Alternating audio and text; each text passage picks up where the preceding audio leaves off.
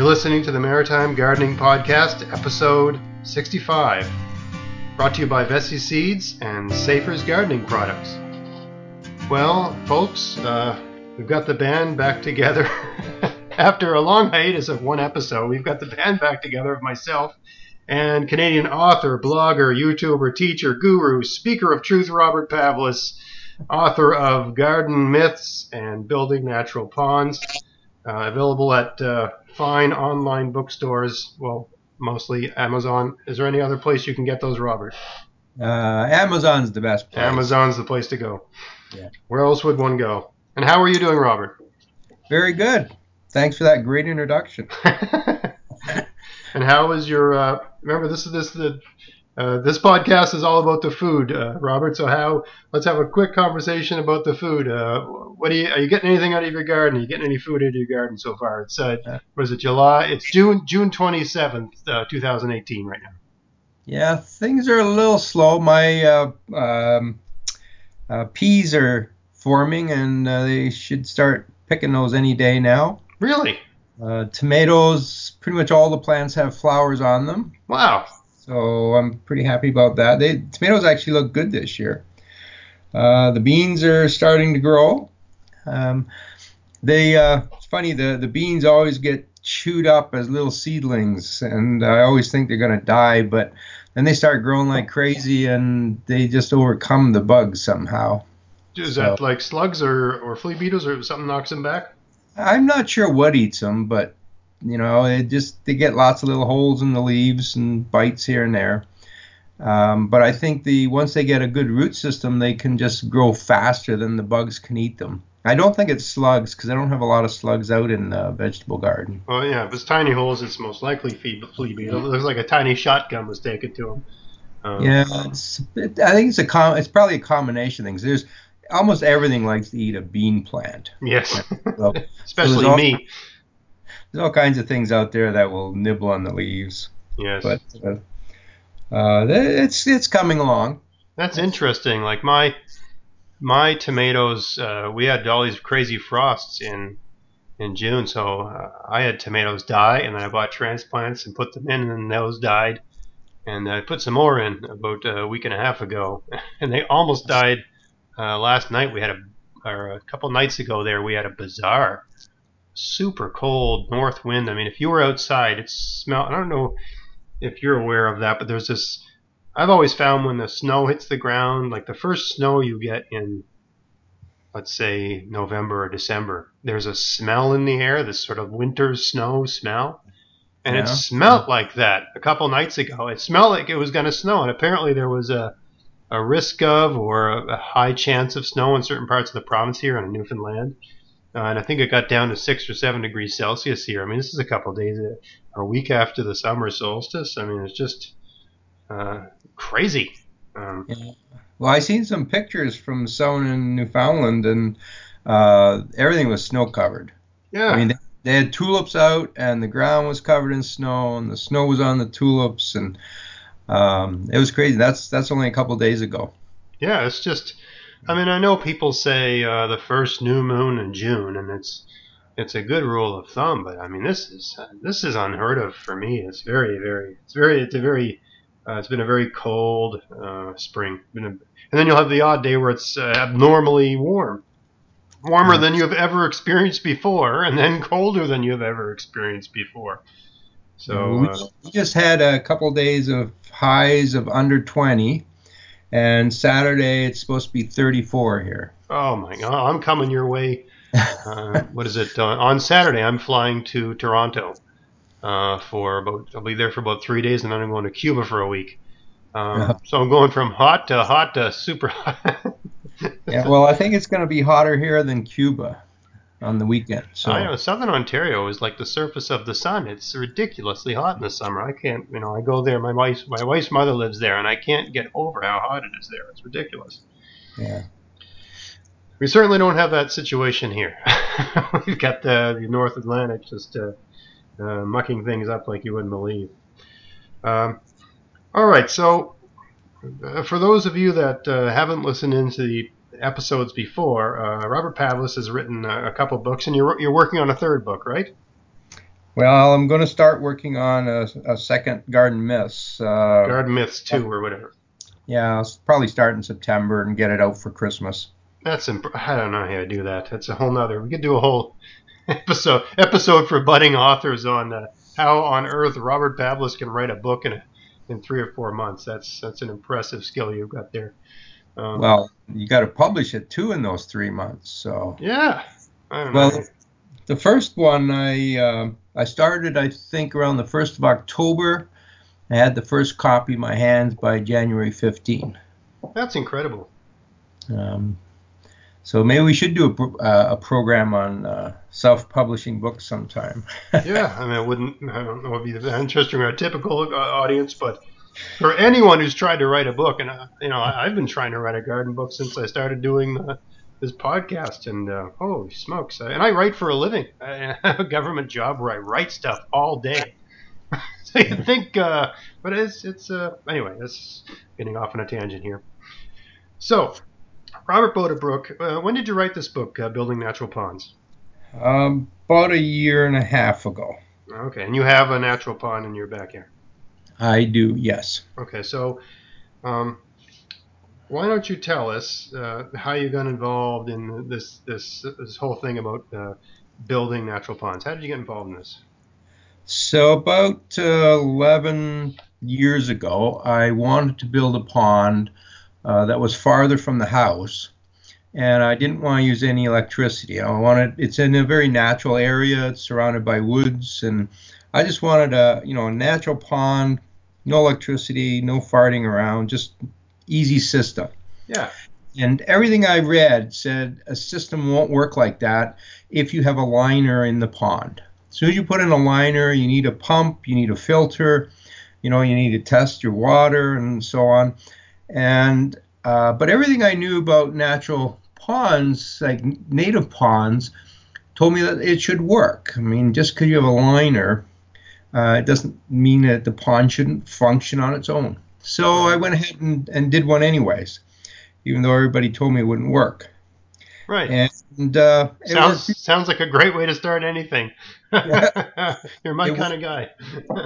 it worked beautifully. 3 years into the project, the water was nice and clean. I didn't have algae problems. 8 years into the program, same thing. In fact, 8 years later, it was probably cleaner than it was after 3 years. Hmm. And then, a year and a half ago, I started writing some articles about it. And then a publisher approached me and said, "Look, we want you to write this book because there's no other book on the market about natural ponds." There's not a lot of content on it. I agree. So I wrote the book, and I've been an invited speaker on the subject, and I've written some articles in some magazines, and I even launched a Facebook group called Building Natural Ponds, and we have over 3,000 members now. Wow. And it's actually the timing was pretty good because people are trying to get away from using electricity. They're trying to get away from using chemicals. People want a more natural type of gardening, so it all fits in. And it turns out it's a really easy pond to do. So, 12 years later, I look back and I say, there's people all over the world doing this now. Um, it's just, 12 years ago, it was a new thing, but it's quite easy to do. Um, so what I learned was that, nature can take care of it. So my pond right now, I I don't do anything all year long, except in winter I cut down the bulrushes just to keep some of the organic matter out of the pond. Right. But I don't even scoop out the stuff in the bottom of the pond. I don't take out leaves that fall in, and I just leave it.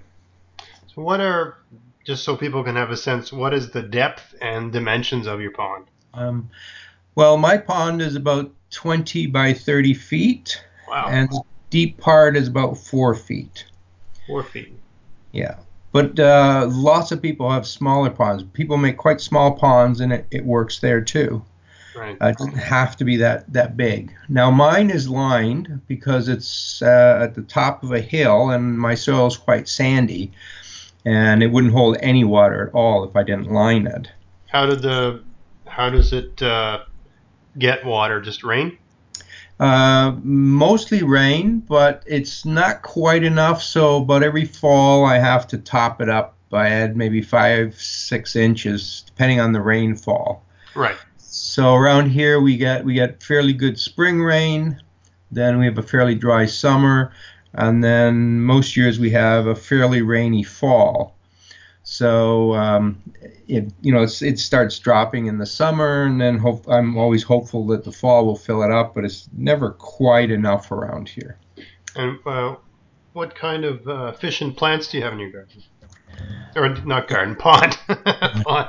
Well, I just grow goldfish, Yes. and they breed on their own in the pond. Nice. I have lots of frogs and toads. I have a little turtle that's moved in. And All kinds, yeah, all all, kinds of dragonflies and a lot of the animals go there for drinking. everything but the fish just found its way there. Everything except the fish. I have two species of bulrushes, or what a lot of people call cattails, Yeah, cattail. that seeded themselves. I didn't even plant those. In So they fact, just so that, was there cattails and bulrushes in your area, like adjacent, or just the no, seeds came in the air somehow? well, they're not close by, Right. but there are some ponds, maybe a mile or two away. That's Um, fascinating. and the first summer after I built the pond, I had the first bulrushes growing. So Wow. I have no idea where they came from.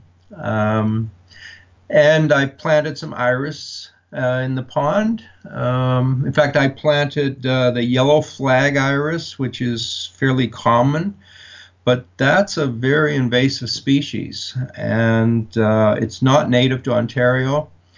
And it gets out and it will grow in the water and it will grow in the garden, and it started growing all over the place here, and I pulled it out, and I can go to some local natural areas around here, and they're just being choked off by this yellow flag iris. So I recommend people don't grow that. Right. Um, but I have some other viruses that aren't nearly as invasive. Right. I have some other a bunch of native grasses have come in, like water grasses, arrowroot, and a couple of things have come along, or I maybe the arrowroot I think I planted. Yeah, and that's pretty much it. I have water lilies, the three different kinds.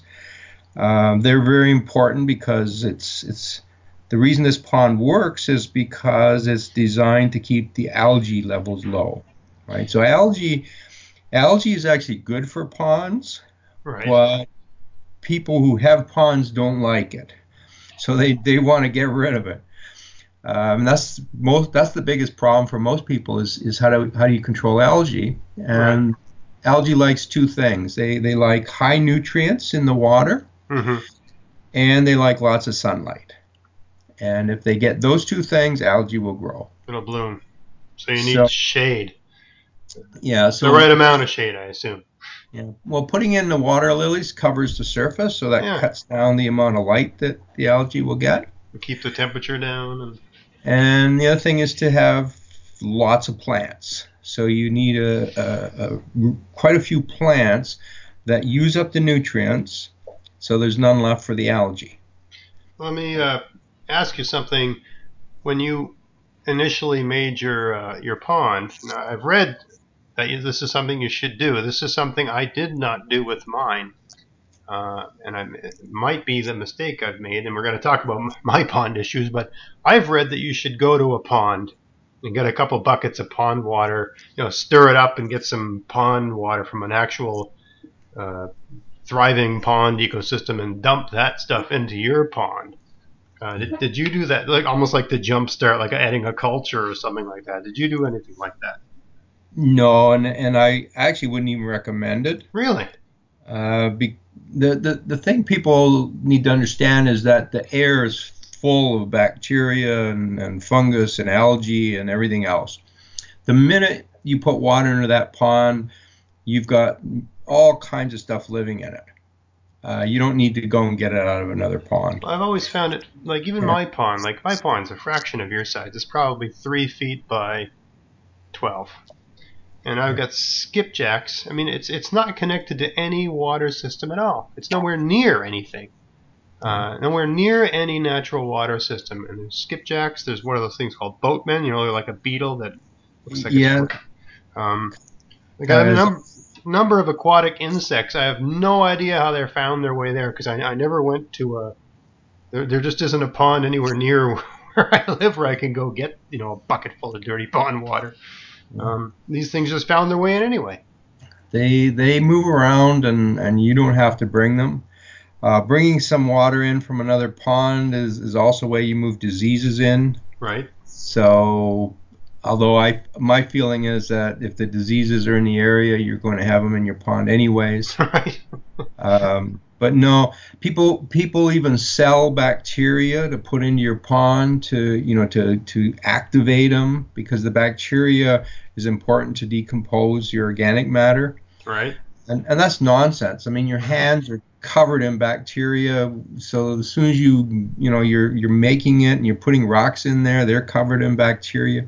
You don't need to add purchased bacteria. The That's just bacteria will take care of itself. yeah. Well, that's They're like people buying, mycorrhiza and sprinkling it all over their soil and stuff like that. I've always found that a bit nuts uh, yeah. as well. We don't really understand how many of these bacteria are around because they're so small. We can't see them, but the weight of a paper clip of soil, so that's about a gram. Hmm. Good soil will have 1 billion bacteria in it In a gram? in a gram, That's impressive. right? Uh, so if you get a gram of soil in there, you're set for life. So you just And then sprinkle a half a teaspoon of and soil into your pond, and you're good. and you probably have that much on your hands anyways as you're making it. So you never have to worry about that sort of thing. Well, especially my pond doesn't have a bladder, so I mean it is soil. The whole damn thing is soil. It's a Yeah. soil hole. Yeah, so we do have this discussion. Can you have a natural pond without a liner? And um, a liner is not natural, but once it's set up and working, it's as good as a natural pond.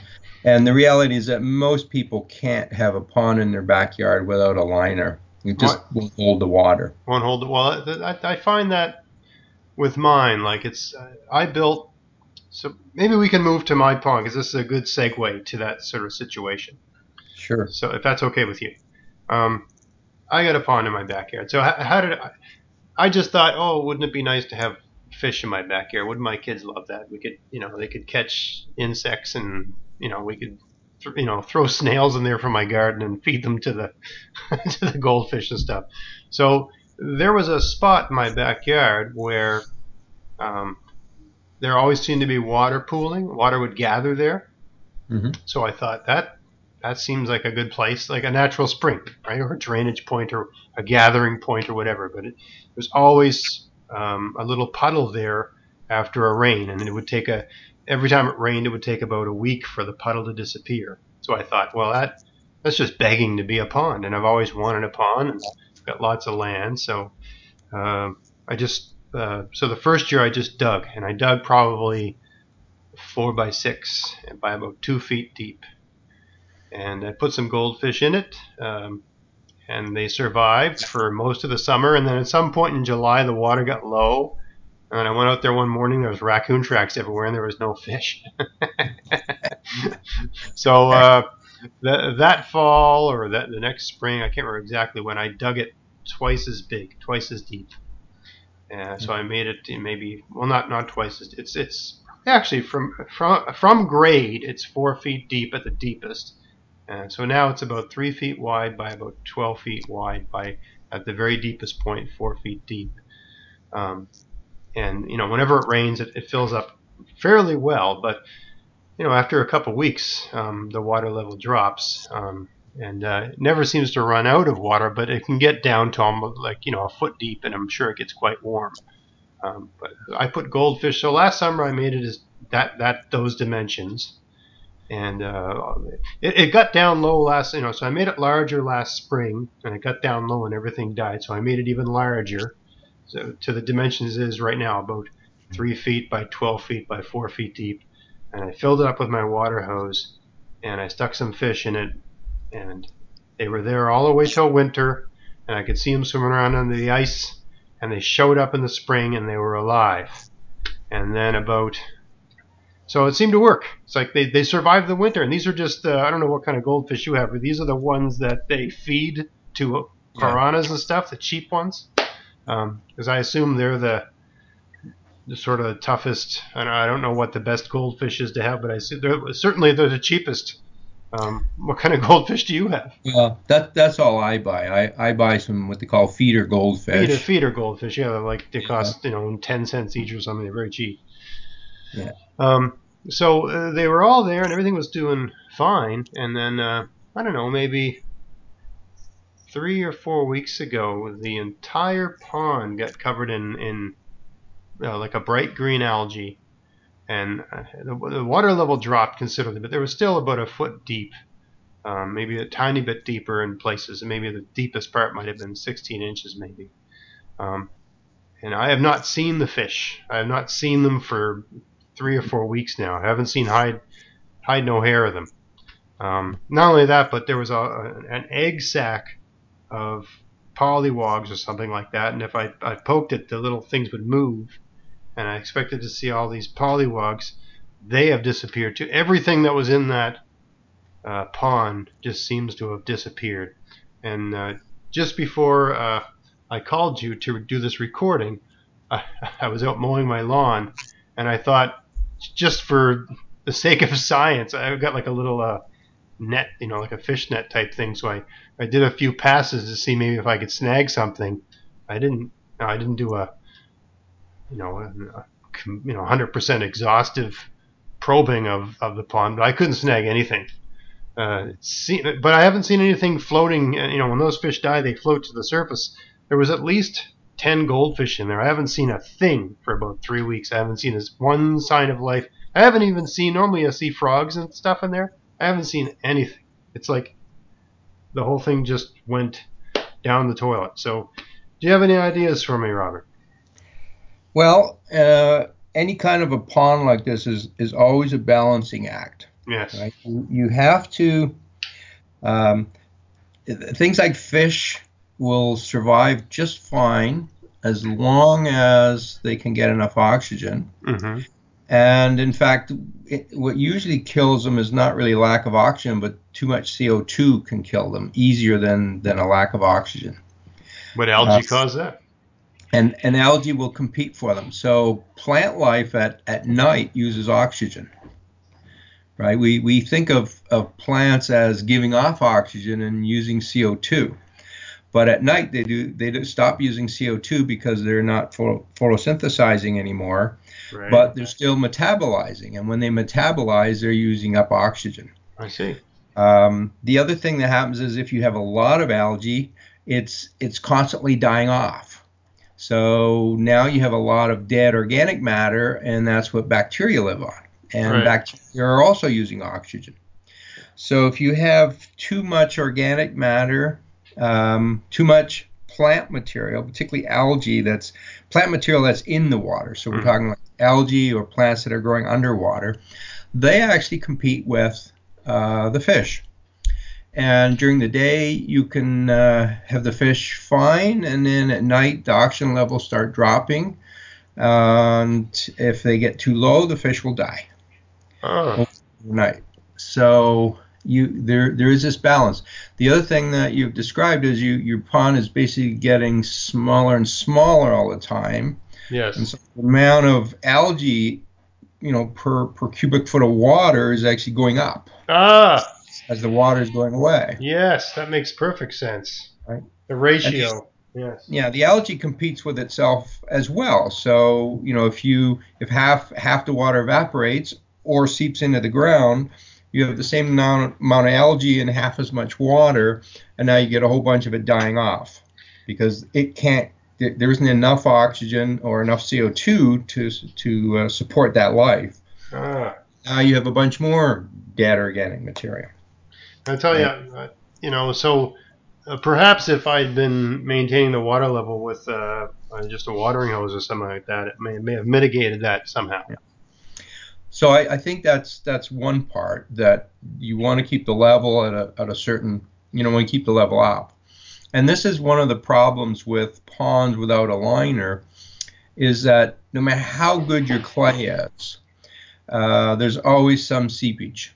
Yeah, of course. And it's always running away at the bottom. And of course, you have evaporation. I Yeah. mean, that my pond levels go down because of evaporation. Yes.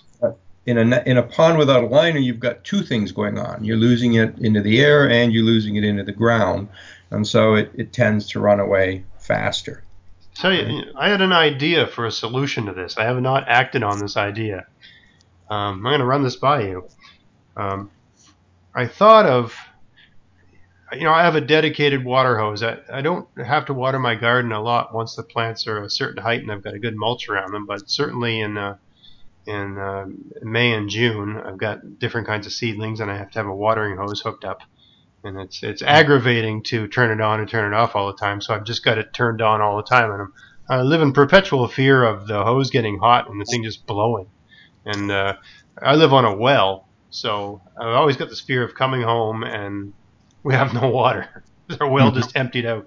And I got this idea of hooking up a pressure valve. I've looked up. You can buy these things like a pressure valve that you hook up to your hose that Yeah. has a pressure release. Yeah. So when the sun's on a hot day, which is the day when you're going to have the most evaporation anyway, on a hot day, the sun beats down on the hose, raises the psi in the hose, and once it hits a certain pressure, it just releases, and you have that set up so it'll bleed off into your pond.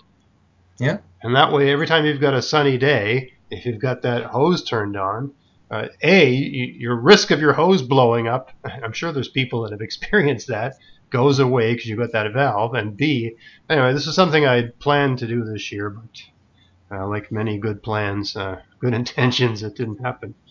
Have you ever Yeah. heard of anything like that? Well, I haven't heard someone do that, but that certainly would work. The pressure relief valves are fairly common. Mm-hmm. What some people do is they put in a float valve in the pond. So once the level goes below a certain level, the float valve comes on and automatically fills it. Oh, like a Kind toilet, of, like a yep. toilet. I was going to say just like a toilet. Yeah, yeah. And so that's fairly common in ponds to keep a certain level going too. That's simple. That's a good idea. Yeah.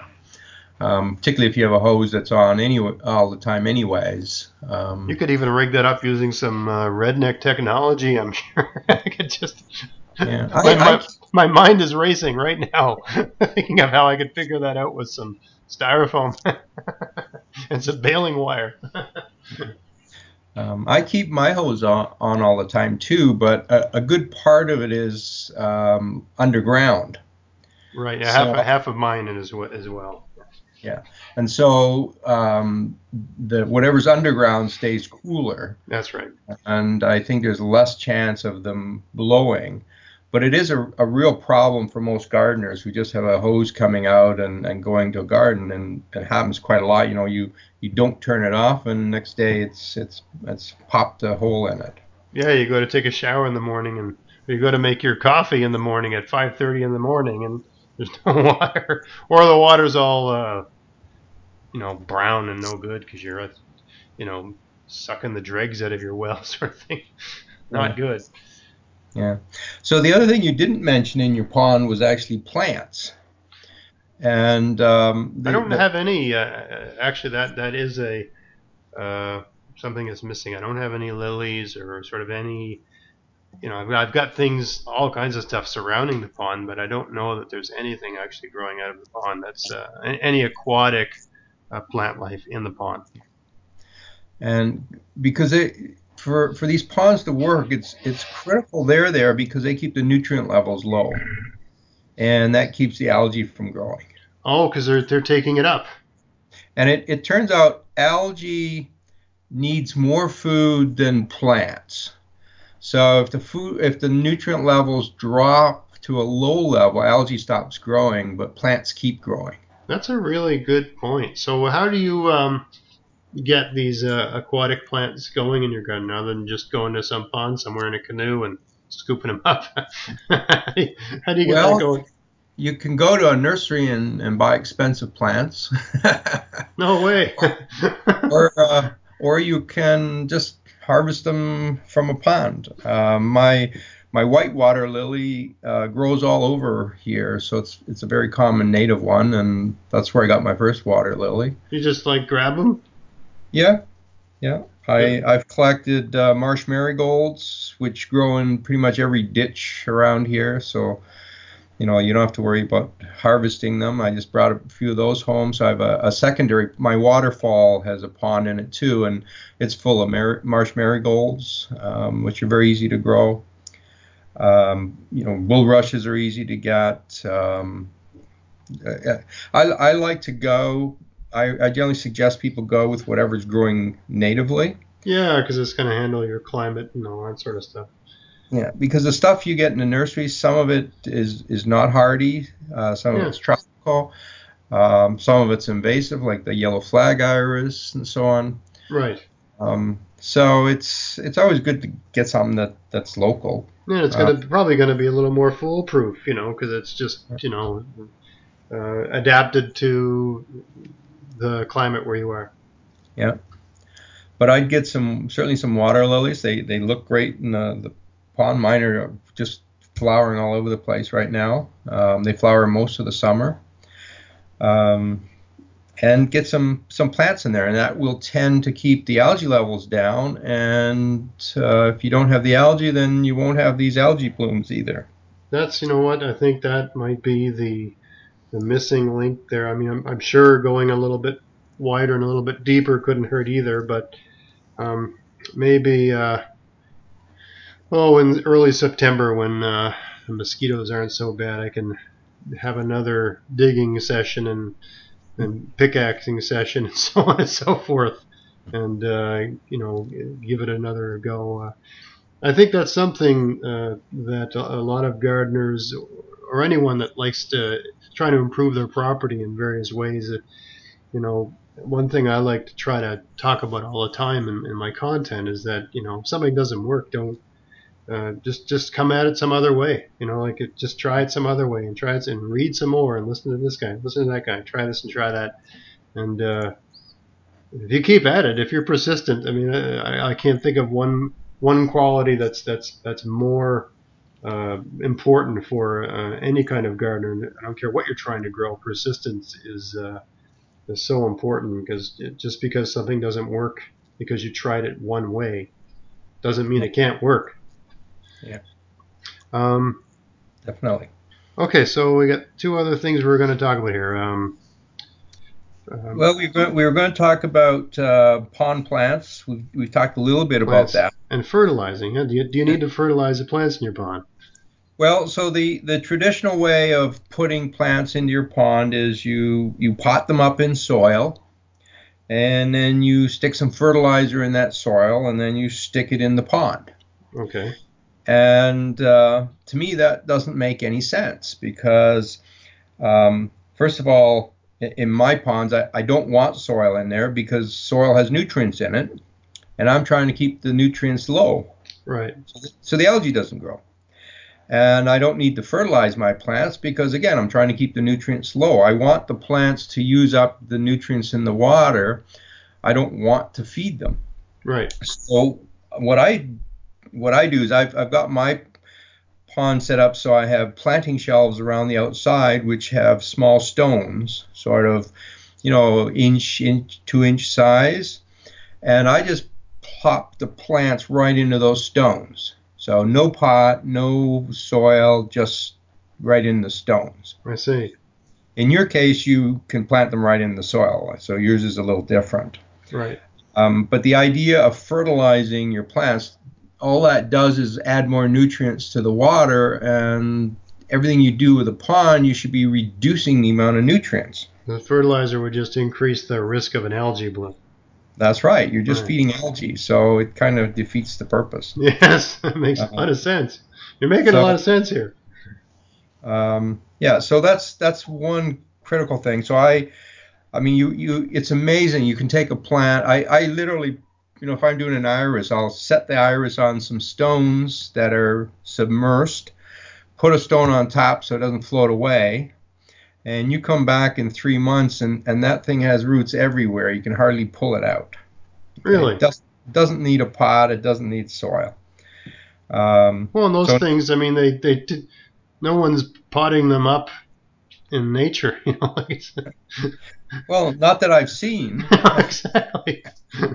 right? Yeah. Uh, of course, in nature, those plants usually root in the soil, right? Mm-hmm. So they get their nutrients that way. But in an artificial system, we got to keep those nutrients out of there. I'm not, it's different than say a vegetable garden where you want your plants to grow fast and make lots of food.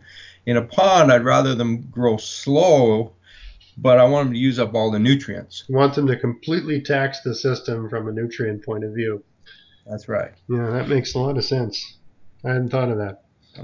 Yeah. Now, the other thing we were going to talk about is keeping the fish healthy Yes. over the winter. Like, how do you ensure that your fish? I mean, I don't know how mine made it over the winter because the water was only about 2 feet deep, and I don't really understand.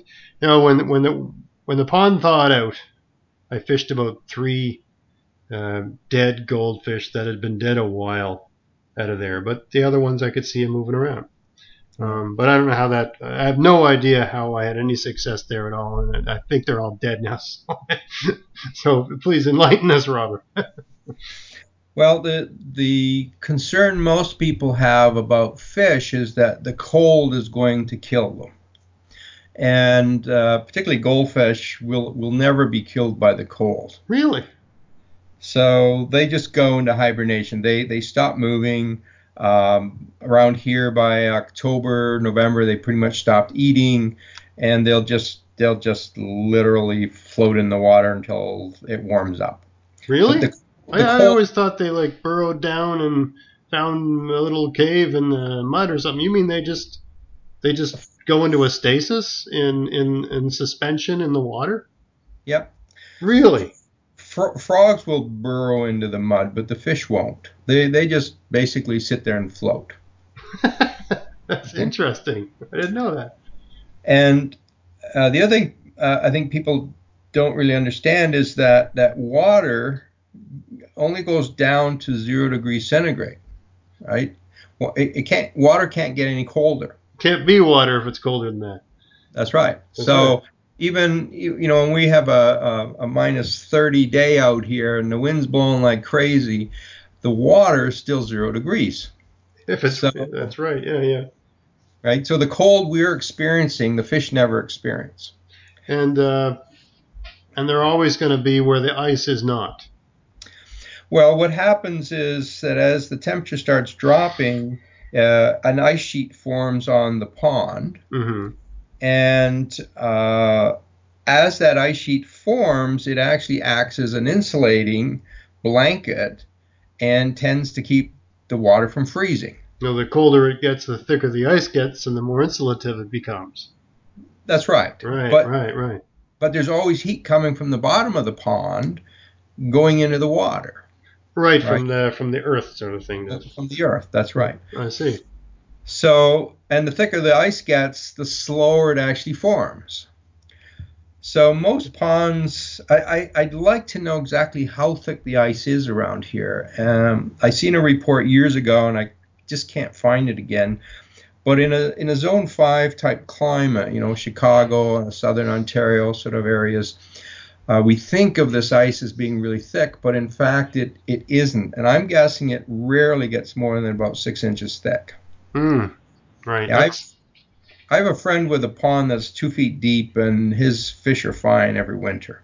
I would say that my water was probably about that, and I gotta say, in the dead of winter, probably February or early March, I was out there with my kids, and I took an ice auger. I said, let's see what's going on in there, kids. So I took an ice auger, like the thing people use for ice fishing. I Yeah. got I think it makes about a 5 inch hole. So I took an ice auger to my pond and made this hole, and all this water came out of the hole, and about three goldfish just came out onto the ice and were flopping around. It's like, what the hell are you guys doing out here? Get back in the hole! No, I don't. Those are probably the three dead ones. That was probably enough to finish them. I don't know. Um, So how thick was the ice when like you did the hole? like you said, it was about 6 inches, 5 or 6 inches. Yeah. Yeah, yeah. I think it's a lot thinner than we think. So as long as the pond doesn't freeze all the way through to the bottom, in theory, the fish will be fine. Yeah, I mean, it was the ice was. I did a video just because I have viewers all over the world on my YouTube channel, and you want the people in cold places to understand that where you are isn't like North Carolina. So I did a video where I jumped onto the ice and like, hey, hello, it's Greg Otten here. So I jumped on. Obviously, if all 215 pounds of me can jump onto the ice, it's reasonably. It's got to be at least 3 or 4 inches thick, sort of thing. Um, Yeah, but there is a catch here. And that is, as soon as the ice forms on top of the pond, you no longer have gases exchanging with the air. right. So there are two things going on inside the pond. The fish are producing CO2 and using up oxygen. Mm-hmm. And more importantly is that there's organic matter in there that's decaying. And it's And using up oxygen. and the bacteria use up oxygen and produce CO2. And the decaying matter, as the oxygen levels drop, there's other bacteria deep in the pond that actually produce things like sulfur, hydrogen sulfide, and so on, which are toxic to fish. So over a period of time, the CO2 level starts climbing. And with the ice layer on there, there's no way to get the CO2 out of the water. And so fish can die essentially from suffocation. Now, They, they is is that more of a risk when you have a bladder as opposed to like if you don't have a bladder, there's a degree of porosity in the in the bottom of the pond because it's not tight. yeah. Is it possible that there could be some sort of air exchange with the soil? It's possible. I don't know. I've never thought about that. Right. That might help a bit. But the other trick is to keep a hole in the ice. So what some people Oh, do is they bubble some air through it, and that will keep a hole for quite a long time. But if it gets really cold, then even that will freeze over. And then other people put in a little bit of a heater, just to keep a hole. All you need is a 6-inch hole in the ice, and you'll get enough oxygen exchanging. maybe I saved the fish's life with that ice auger. Well, you might have, because that would open it up and let the gases exchange, right? Well, when you think about a lake, there's always cracks and things like that. Like, I mean, a lake's a huge system anyway, so I doubt that lakes run those risks. But the lakes do. It's not tight. There's always cracks and fissures and things like that in lakes. And there's certain areas that are warm where, like near the shore, sometimes there's like a foot where it's melted, even though the whole lake's frozen. So lakes definitely have ways to get a bit of a melt going on. Yeah. Around here, what we find is, we'll have a cold week and then it ices over, and then we'll have a warmer week and the ice starts kind of breaking up a bit and it gets thinner, and then we'll have a cold week again. As long as we have those cycles, the fish are fine on their own. Mm-hmm. But I run a little aquarium pump and a little bubbler just to keep a little more air moving and a little hole in the ice. And that can make a huge difference to the fish. So how does the bubbler make a hole in the ice? Just because there's air, there's positive pressure underneath. The bubbles keep moving the water, and where we have moving water, the ice doesn't form. Oh, I see. Just like a river running water. I see. Yeah. Yeah, if you ever if you have moving water in a river or a little waterfall, you'll always find that the water at the base of the waterfall is like the last thing that will freeze. Yes. Yes. It has to get really cold for a long period of time before that freezes. And so you're just moving the water, and the air bubbles keep the ice from forming, right? At some point, if the cold is long enough, then what you form this dome of ice, and the thing's still bubbling away, but now it just can't get out. Um, I see. Yes. Yes. so in areas, say, colder than zone 5, it's probably good to combine the air bubbler with a little heater. Right. Um, but in zone 5, the air bubbler usually is all you need. Right. Um, and if you're a little farther south, like a zone 6, 7, even if you get ice on it for a few weeks or so, that's not going to make a huge difference. But of course, all of this is also based on the fact that you don't put in too many fish, right? It's a Right. people who, for instance, people who like koi, they tend to have a very high fish population per gallon of water in their pond. And once your fish population is on the high side, then of course the CO2 builds up faster, and you have a bigger problem. What would So you say is a good ratio per volume? Let's say per, I don't know, per gallon or per cubic yard. What would you say is a good ratio or of it's let's assume we're talking about fish that are, I don't know, typical cheapo goldfish size, like 2 inches long or whatever. well, those 2-inch fish will grow quick Oh in yeah, I a should couple. ask you, how big are your gold? How old are your goldfish and how big are they? Well, mine are only 2 or 3 inches because I replaced them. Right. We actually had a really cold winter a few years ago, and I didn't have the debubbler, Ah. and it also killed off our frog populations. Oh. So I decided not to replace the fish and let the frogs kind of repopulate themselves. And so this year I put fish back in because our frog population is back up to a reasonable level. Also, was the concern if the fish were there, they just eat all the pollywogs? They eat all the pollywogs, yeah. See. So so I sort of made a choice between natural frogs or pond fish. So Right. yeah. But typically, first of all, it's the important thing is the surface area of your water, not necessarily the volume. Mm-hmm. And the other thing is the weight of the fish as opposed to the number. But That a makes. typical pond, if you're going to use goldfish, you sort of want one fish per square foot of surface area. I see. Is an approximate number. Okay, that's good. It's a good rule of thumb.